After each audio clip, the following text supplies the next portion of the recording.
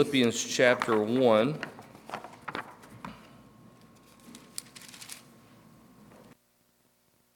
Chapter 1, and we're going to start in verse 8. Philippians chapter 1, and we are going to start... Sorry about that. Philippians chapter 1, start in verse 8. The Lord tells us, "For God is my record," Paul says through the inspiration of God, "how greatly I long after you all in the bowels of Jesus Christ. And this I pray, that your love may abound yet more and more in knowledge and in all judgment."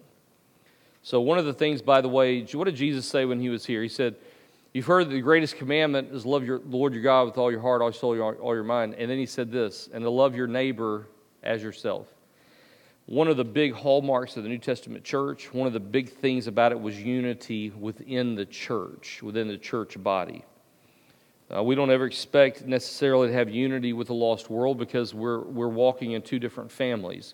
But in the body of Christ, there's unity. And he said, "I pray that your love may abound yet more and more in knowledge and in all judgment, that you may approve things that are excellent, and that you may be sincere and without offense till the day of Christ."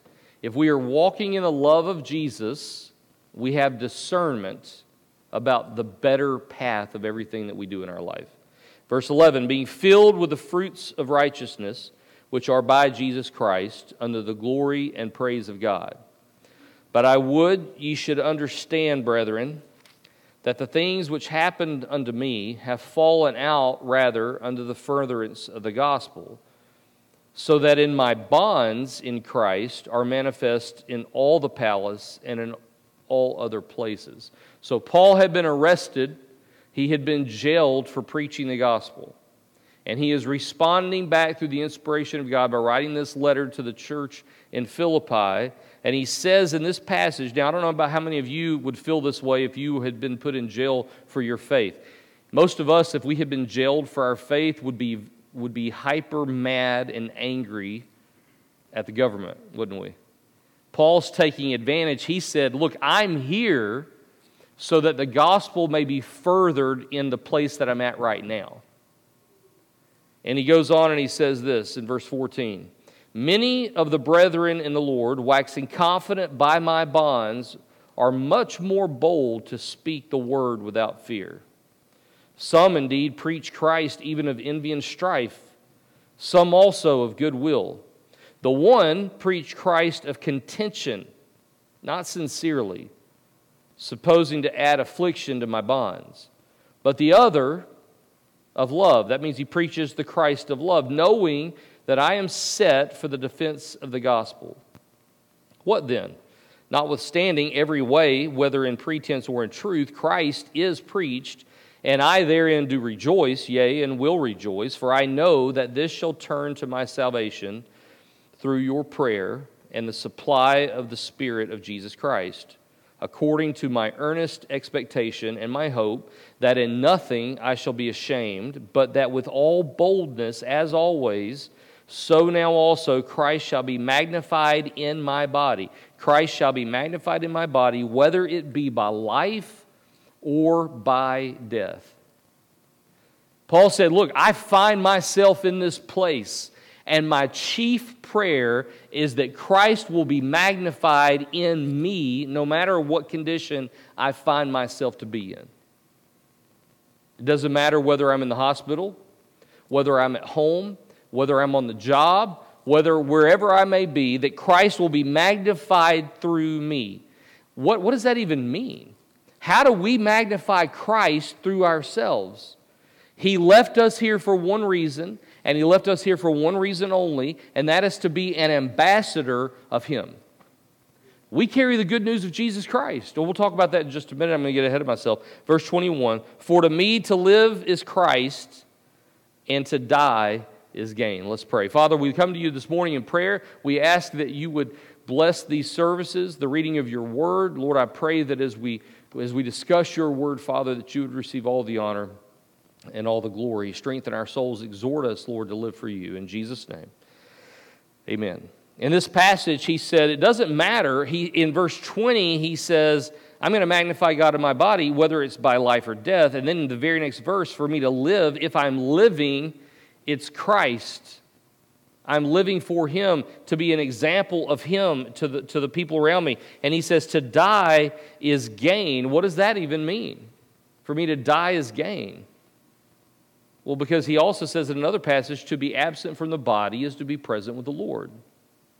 Some people believe in that our soul floats around and goes to a middle in-between place. That's untrue. Some people believe that our soul resides with our body until the resurrection of Jesus Christ. That's not true.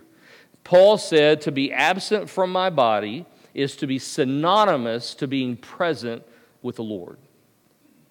And so the day that the Lord calls me home, the day that this house that I'm in stays here and my soul departs, my soul goes to be perfect and sinless with God in heaven.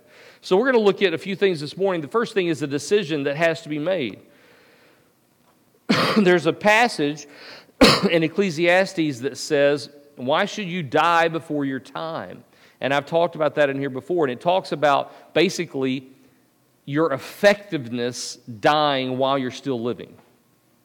That means you're not accomplishing anything for God. We're saved, but we're just living. Their first decision is we have to know that heaven is our home. Look, we understand that there's only one way to heaven. We understand, I would say most everybody in here this morning would say that they know the Lord Jesus Christ is their personal Savior. And when we stand up, most preachers will tell you that every sermon we ever preach, it really comes back to the cross of Jesus Christ and what He did for us on that cross. So there was a day that most everybody in here would willingly say, you know what, I did confess with my mouth the Lord Jesus, and I did believe in my heart that God raised Him from the dead, and I became what we know as saved. That means that heaven is my home. It means that I am eternally secure in Christ. It means that when I die, the blood of Jesus Christ has cleansed me from my sin, so I will stand before Him as perfect and sinless. Most of us would say that. So here's the thing. When we talk about Ephesians chapter 5, a man should love his wife like Christ loves the church. One of the things that makes that so difficult for a man is because, what does it say? Love his wife like Christ loved the church and gave Himself for it. So Jesus gave Himself for the church. Ready? Right? So we understand that concept. So it would be easy for a man to give his physical life for our wives. That's never even a question. If somebody invaded our country or invaded my home or whatever, our natural instinct is not to run from the people we love and leave them behind. Our natural instinct for a man typically is to protect those we love, even at the cost of our own life. Why? Because we're not even thinking about that. We're thinking about protection. That's our reaction. That's our instinct. So the Lord's not talking in Ephesians 5 about just physical giving our life. That's a natural physical reaction. But something much harder, something much more difficult, is to give and sacrifice my desire and my flesh on behalf of my wife's bettering, if you understand what I'm saying. What did Jesus say in the Garden of Gethsemane before He died on the cross? He said, Lord, let this cup pass from me. Nevertheless, not my will, but thine be done. Christ submitted Himself to the cross. I'm not talking about the punishment of the cross. I'm talking about becoming sin. Becoming our sin on that cross and being separated in the middle of the Trinity, being separated from God the Father because of the sin He bore. He took the worst sin that you've ever done and the worst sin that I've ever done, and He bore those upon Himself on the cross of Calvary. By the way, that's why the Bible says that at the foot of the cross, there is no Jew nor Greek, there is no free nor slave, there is no male nor female. We are all one at the foot of the cross. What does that mean? Because we are all equal as far as being sinners, and we're all equal in the need of a Savior. And He provided that sacrifice for us. So the decision is, yes, getting saved and accepting Him. Man, I'm going to run to Him. I'm going to accept that salvation. That was an easy decision for me. Some people, wasn't an easy thing for Christ for what He did, but it's easy for us to accept His permanent sacrifice. But the hard thing to do is to live for Him. That's the difficult decision we have to make. Are we living? Are we true? By the way, true life, true freedom can only be found in Jesus Christ. And and Christians in here will all agree that's exactly right. That's why I got saved. I'm not talking about salvation now. I'm talking about true freedom being and letting Him control our actions and our thoughts and our day-to-day life. What did Paul say? Crucify yourself afresh daily. We should offer our bodies as a living sacrifice, wholly acceptable unto God, which is your reasonable service. It's the least we can do. He died for us. We can live for Him, right? Have you ever met somebody and you don't know them, but you can tell by looking in their eyes and by even seeing, let's be honest, when sin takes a toll on a human body. Have you ever seen the billboards with people that have been on meth, and they always have the before and the afters, right? It's heart-wrenching to see the difference. By the way, I've seen the opposite too. People that used to be on drugs and then they got off of them and got better, and you can see the difference. That's beautiful, beautiful transformation. Sin ages us, by the way. Sin will tear down your body. Physically, literally will tear down your body. Have you ever looked at someone and they were much younger than they looked? And it's probably because they've had a lot of hard decisions in their life, a lot of hard times in their life. Some of them may not even be of their own making or choosing. Some of them could be external. But can I tell you something? Some people will continue to live in a certain cycle because they're not, even though someone may be saved, they're not living for Christ in the moment right now.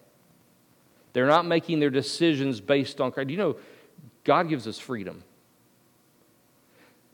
Sometimes what happens is our sin, even for a Christian, it's possible for the sin that we have embraced to shackle us underneath its dominion.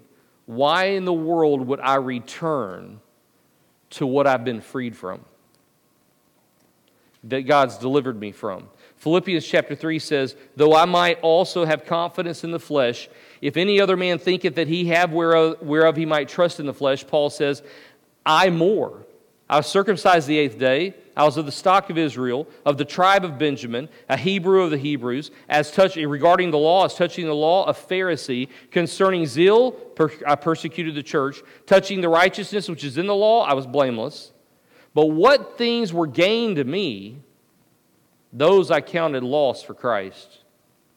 Yea, doubtless, and I count all things but loss, for the excellency of the knowledge of Christ Jesus my Lord, for whom I have suffered the loss of all things, and I do count them but dung, that I may win Christ, and be found in Him, not having mine own righteousness, which is of the law, but that which is through the faith of Christ, the righteousness which is of God by faith. You know what Paul's telling the church at Philippi? He said, look, if anybody had a reason to brag about their nationalism, about their patriotism to Israel, about their knowledge of the Old Testament, about their zeal for God. Man, I was locking people up. I was going after the church. I was persecuting them because I thought I was doing the will of God. He said, if anybody could brag about the person they were in their humanity, it was me.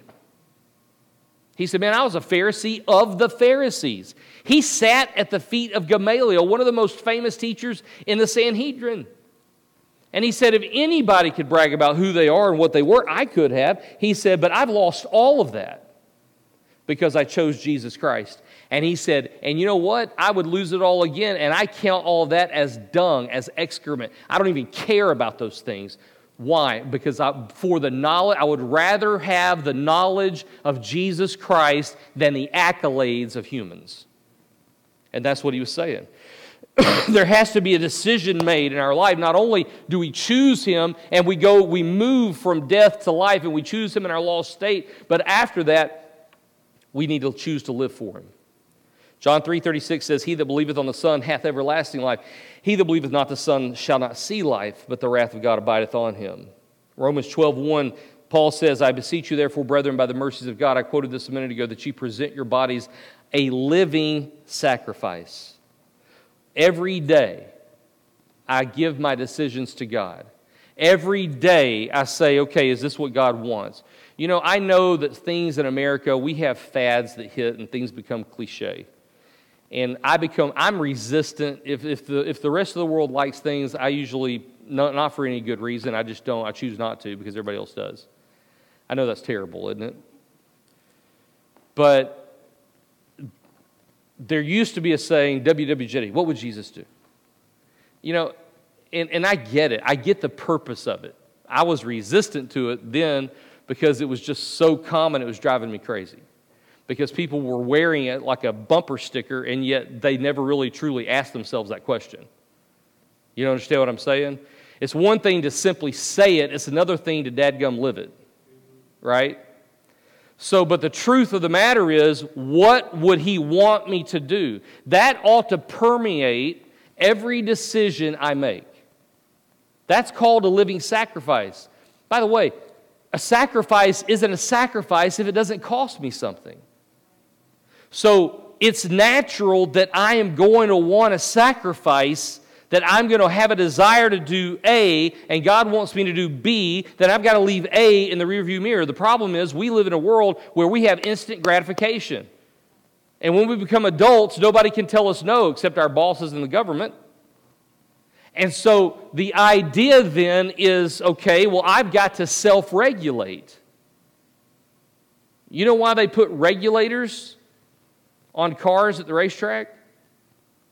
So they don't go flying over the top of the turn over into the stands. There's a concept behind that you've got to pace yourself. I tell my guys when guys are running in a 440 around a track, around a football field, and you'll always see these young guys, man, they want to show everybody up. And man, they just start out, I'm talking blazing for about 20, 40 yards, and then everybody passes them. And the idea is that for us as believers, listen, every single day, this is a journey. Are you going to have days of failure? Absolutely. We're talking about in the Christian life. Yeah, we're going to have days of failure. We may have seasons of failure. But there is absolutely no reason that we should ever find ourselves remaining in that place and staying in that rut. Here's what we do. If we think, well, I've tried to live for God. I've tried to let Him, I've tried to give my day to Him. I've sacrificed myself daily to God. I made myself a living sacrifice for a whole week. And dadgummit, it didn't work. He doesn't say a time frame, does He? Yes, there's going to be downtime. Yes, there's going to be times when we fail, but bless God, we should not embrace that and use that as an excuse to keep failing. Man, how often do we just quit? A lot of us treat our spiritual growth the way we diet. We start off really good. Man, I did really good for 3 days. Hadn't seen any loss yet. Or we treat our spiritual growth the way I took piano lessons for 8 weeks. I wanted to be able to play like my sister. So I started taking piano lessons. Don't. Okay, I'm going outside and playing Army. Because I didn't sound like my sister. Well, of course I'm not. I stopped after 6 or 8 weeks. That's the way we treat our spiritual life. It's like, I'm going to live for God. I'm going to do great. I'm doing great. I did great today. I did great tomorrow. The next day, look, it's been 4 days. I'm doing great. Then you have a bad day. Man, I'm a failure. Yeah, you are. So am I. We're called humans. Get back up on the horse. Because what happens is if we don't stay there and if we keep growing, then it becomes like a graph chart. And we find ourselves here and not here, even though we had seasons or times where we did not live at our capacity spiritually. Not only is there a decision to be made, but think about this. There's a death. Just as Jesus died to give life to millions, it is we that need to die to self and let Christ live through us that we will truly learn to live in Christ. John 12 says this, verily, verily, I say unto you, except a corn of wheat fall into the ground and die, it abideth alone. But if it die, it bringeth forth much fruit. It's amazing, isn't it? You ought to study the seed sometimes. He that loveth his life shall lose it. He that hateth his life in this world shall keep it unto life eternal. If you hate your life in this world, that doesn't mean you walk around in a state of depression hating yourself. That's not what he's saying. What he's saying is you let God's will supersede your will in this life, and you're going to gain eternal reward in heaven. We're not working for our salvation. Look, we put that to rest a long time ago. I don't have to be like the Mormon and constantly knock on doors and constantly because I have to become like Jesus Christ. Is it okay to tell people about Jesus? Yes, we're commanded to do that. But is that necessary for my salvation? Absolutely not. Is me doing good works necessary for my salvation? We can't do enough good works to go to heaven. The Bible says, my righteousness is as filthy rags. The best I could possibly offer falls short of the glory of God. So once we get saved, we're saved. So what's the point of living for Him now? To have true freedom of life here and to point others to Him. Luke 9:23 says, He said unto them all, if any man will come after me, let him deny himself and take up his cross daily and follow me. For whosoever shall save his life shall lose it, but whosoever will lose his life for my sake, the same shall save it. He's not talking about salvation here at this point. What is he talking about? He's talking about having a life of purpose and value. Do you feel like you're wondering this morning? Do you feel like you're just meandering or drifting in your life with no direction or no purpose? That is a spiritual problem directly associated with our walk with Christ. Satan will lie to you, and he will put his thumb of oppression over you, and he will make you think you're worthless. He will make you think you have no purpose. He will make you think that all of these things, and let me tell you something, if we allow ourselves to live our life and to think about things from a human perspective, we will fall right into line with that trap. If we are saved, you are a prince or a princess of God. Hey, preacher, you don't understand my problems. You don't understand my heartache. God does. And let me tell you, my external circumstances don't change my family relations. I may have a troubled issue happen in my life, but it doesn't change the fact that I'm the son of Wayne and Margie Settle. You may have issues hit your life. You may fail yourself. You may fail your Heavenly Father, but it doesn't change the fact that you are a child of God if you're saved, and you are a joint heir of Jesus Christ. Satan doesn't want you to access the power that you have inside of you. The power of the Holy Spirit, the presence of God, God Himself who has sealed you and who lives inside of you. He wants you to wallow around. He wants you to feel worthless. He wants you to feel pointless. He wants you to feel like you can't accomplish anything for Him. And God says, if you will lose your life for my sake, you will save it. That means if you will sacrifice yourself, if you will lose your own desires for my desires, man, you're going to truly live life while you're here. That's what He's saying. Can you imagine the freedom? Think about this. You've got the fisherman, you've got the tax collector, you've got the doctor, you've got the Pharisee of the Pharisees. These men all had things that define them. Hey, do you know Peter? Oh, yeah, the fisherman. Oh, yeah, the fisherman. Hey, do you know Andrew? Oh, yeah, the fisherman. Hey, have you ever heard of Luke? Oh, yeah, he's that doctor. Those things, before they were following Christ, those things defined who they were. And the day that Jesus went to him, He found them at the seashore. He said, hey, guys, leave your nets behind. Follow me, I'll make you fishers of men.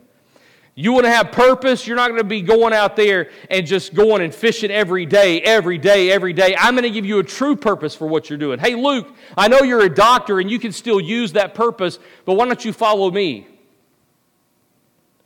Hey, Paul, I know you're on the way to persecute me. And I know you're a Pharisee of the Pharisees, but I also know that you know how to make tents. Why don't you take care of yourself that way and follow me? And for the first time in these people's lives, they set aside the earthly things that define them. The things that are bound by time here. that made them who they were and defined them, and they set them aside. They shed them like a garment, and they followed Jesus, and for the first time they had freedom.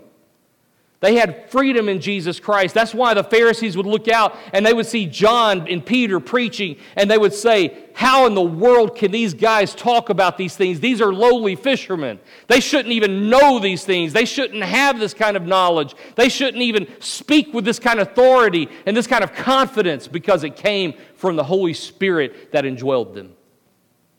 We have no reason to live our life beating ourselves up as if we are unworthy or incapable. I am worthy of all things through Jesus Christ. I can do all things through Him who strengthens me. Galatians 2:20, I am crucified with Christ. Nevertheless I live. Yet not I, but Christ lives in me. Then we see a devotion. And the last half of that verse, the life which I now live in the flesh, I live by the faith of the Son of God who loved me and gave Himself for me. It is our reasonable service to devote ourselves to Him. And man, it's not just we look at the life of serving God as a burden. We look at it as taking on, you know what the burden is? The burden for me would be to manage, look, and I don't care if you're managing a company, but if you're managing something and you are not living every day for Christ, but just to punch a clock and manage people in a business, and that's all, and you live on a day-to-day purpose and not an eternal purpose, I can't imagine how shackling that would feel. Look, all of these men in the New Testament, they could work with their hands, and some of them, like Paul, were self-employed. But it did not stop him from doing the will of God and giving Him eternal worth and value. Next, we see a discipline. It takes years of practice and some training to be really good at some things. I'm going to tell you, and you guys know this, you can go to college. College really doesn't train you to be really exceptional at whatever it is you're going to end up doing. Ultimately, what is it that trains you? Experience. Eva, you went to college for nursing, but you didn't get the knowledge that you truly got until you went out there and started being a nurse. Every day dealing with people. You see heartache, you see failure. There are things that you can't prepare for. There are things that you can't plan for. I can promise you as a preacher, there are some things I've encountered with humans that they never taught me in college. And you're like, well, that's brand new. I never would have thought I'd heard that in a million years. And I can promise you that, and by the way, what are we all like? I remember when Kathy was expecting Aubrey, and she had a lot of problems with epidurals. And she was in the hospital, and I had already gone to somebody in the hospital and told them, look, she needs to make sure and have somebody experienced because she has had problems with these in the past.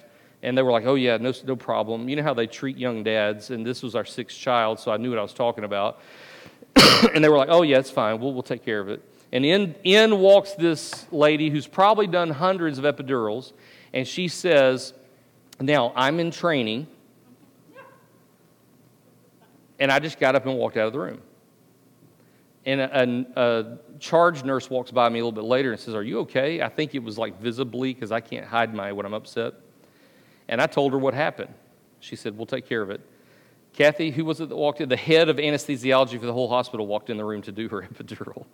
And it's because I was so upset about it. Look, why? Because I wanted somebody experienced, right? I wanted somebody that knew what they were doing. Look, if I've got to have surgery, Pete, you're a great fisherman, but I'm not going to have you operate on my shoulder.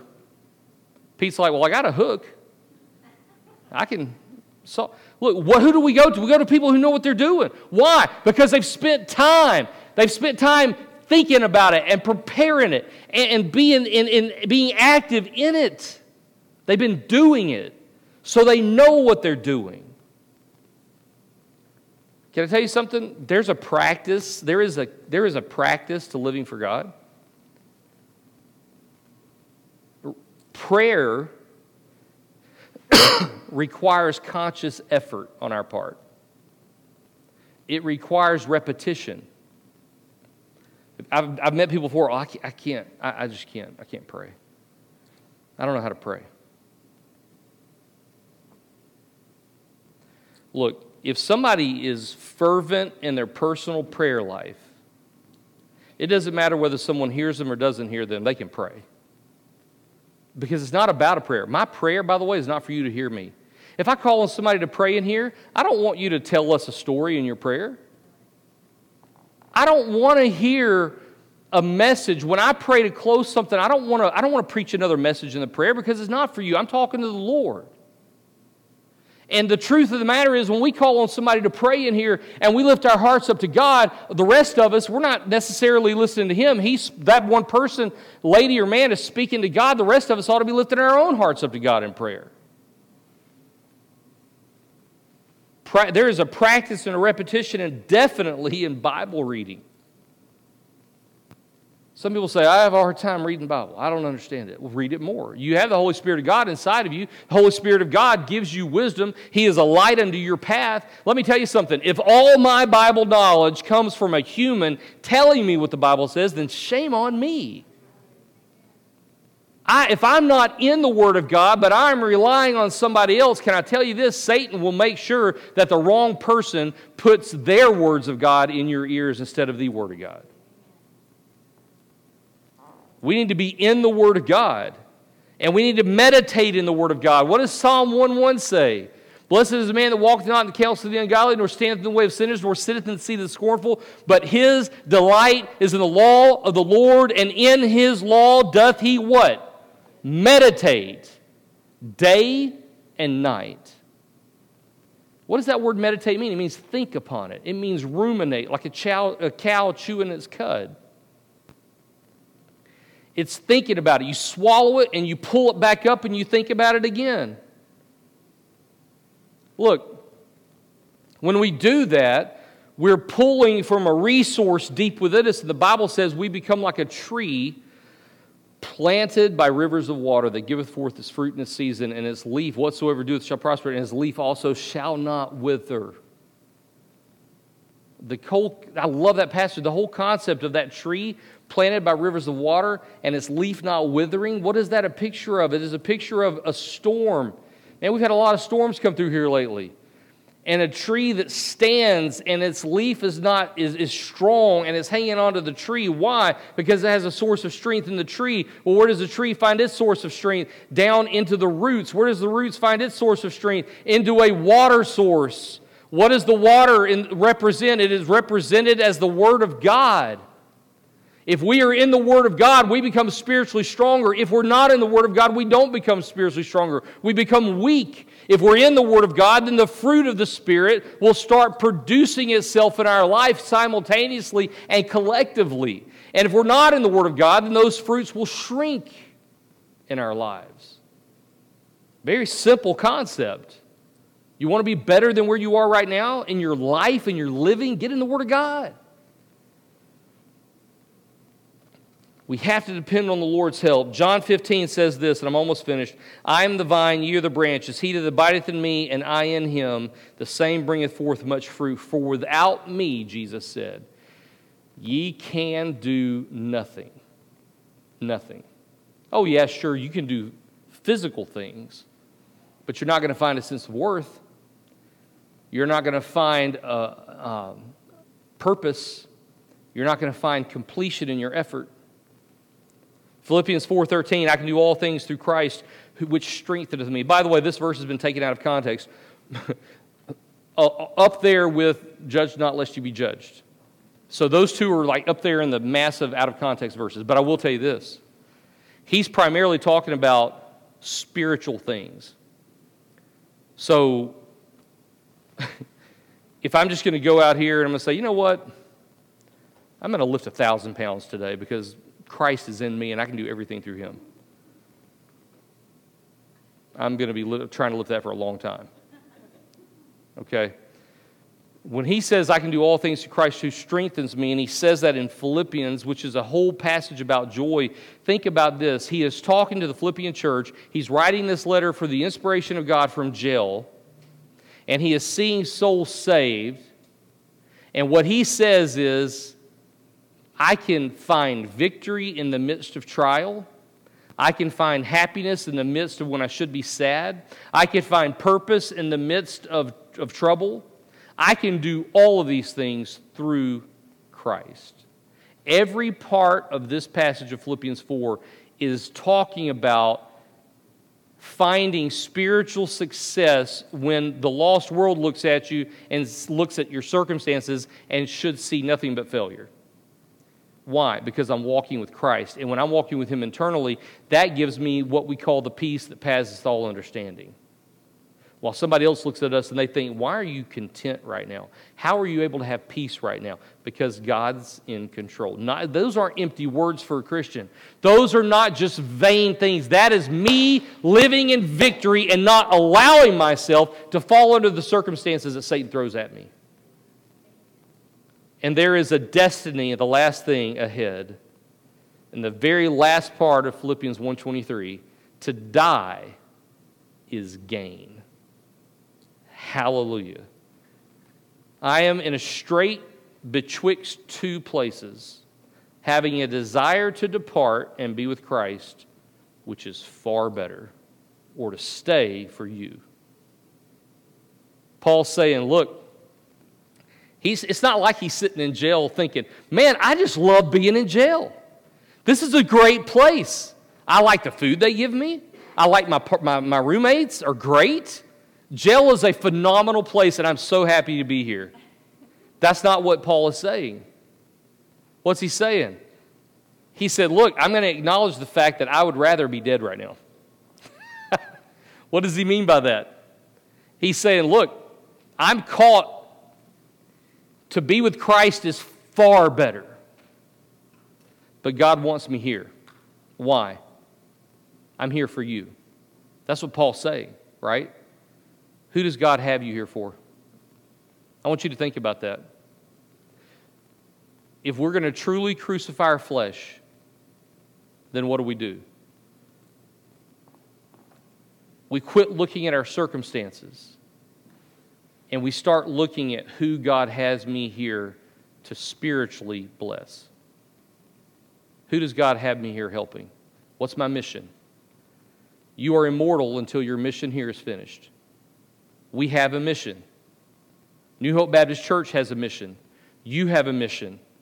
God has a purpose. If you're His child, if you're His prince or His princess, if you're His joint heir with Jesus, you have a mission to serve Him. And while we may be here, listen, we have a destiny awaiting us.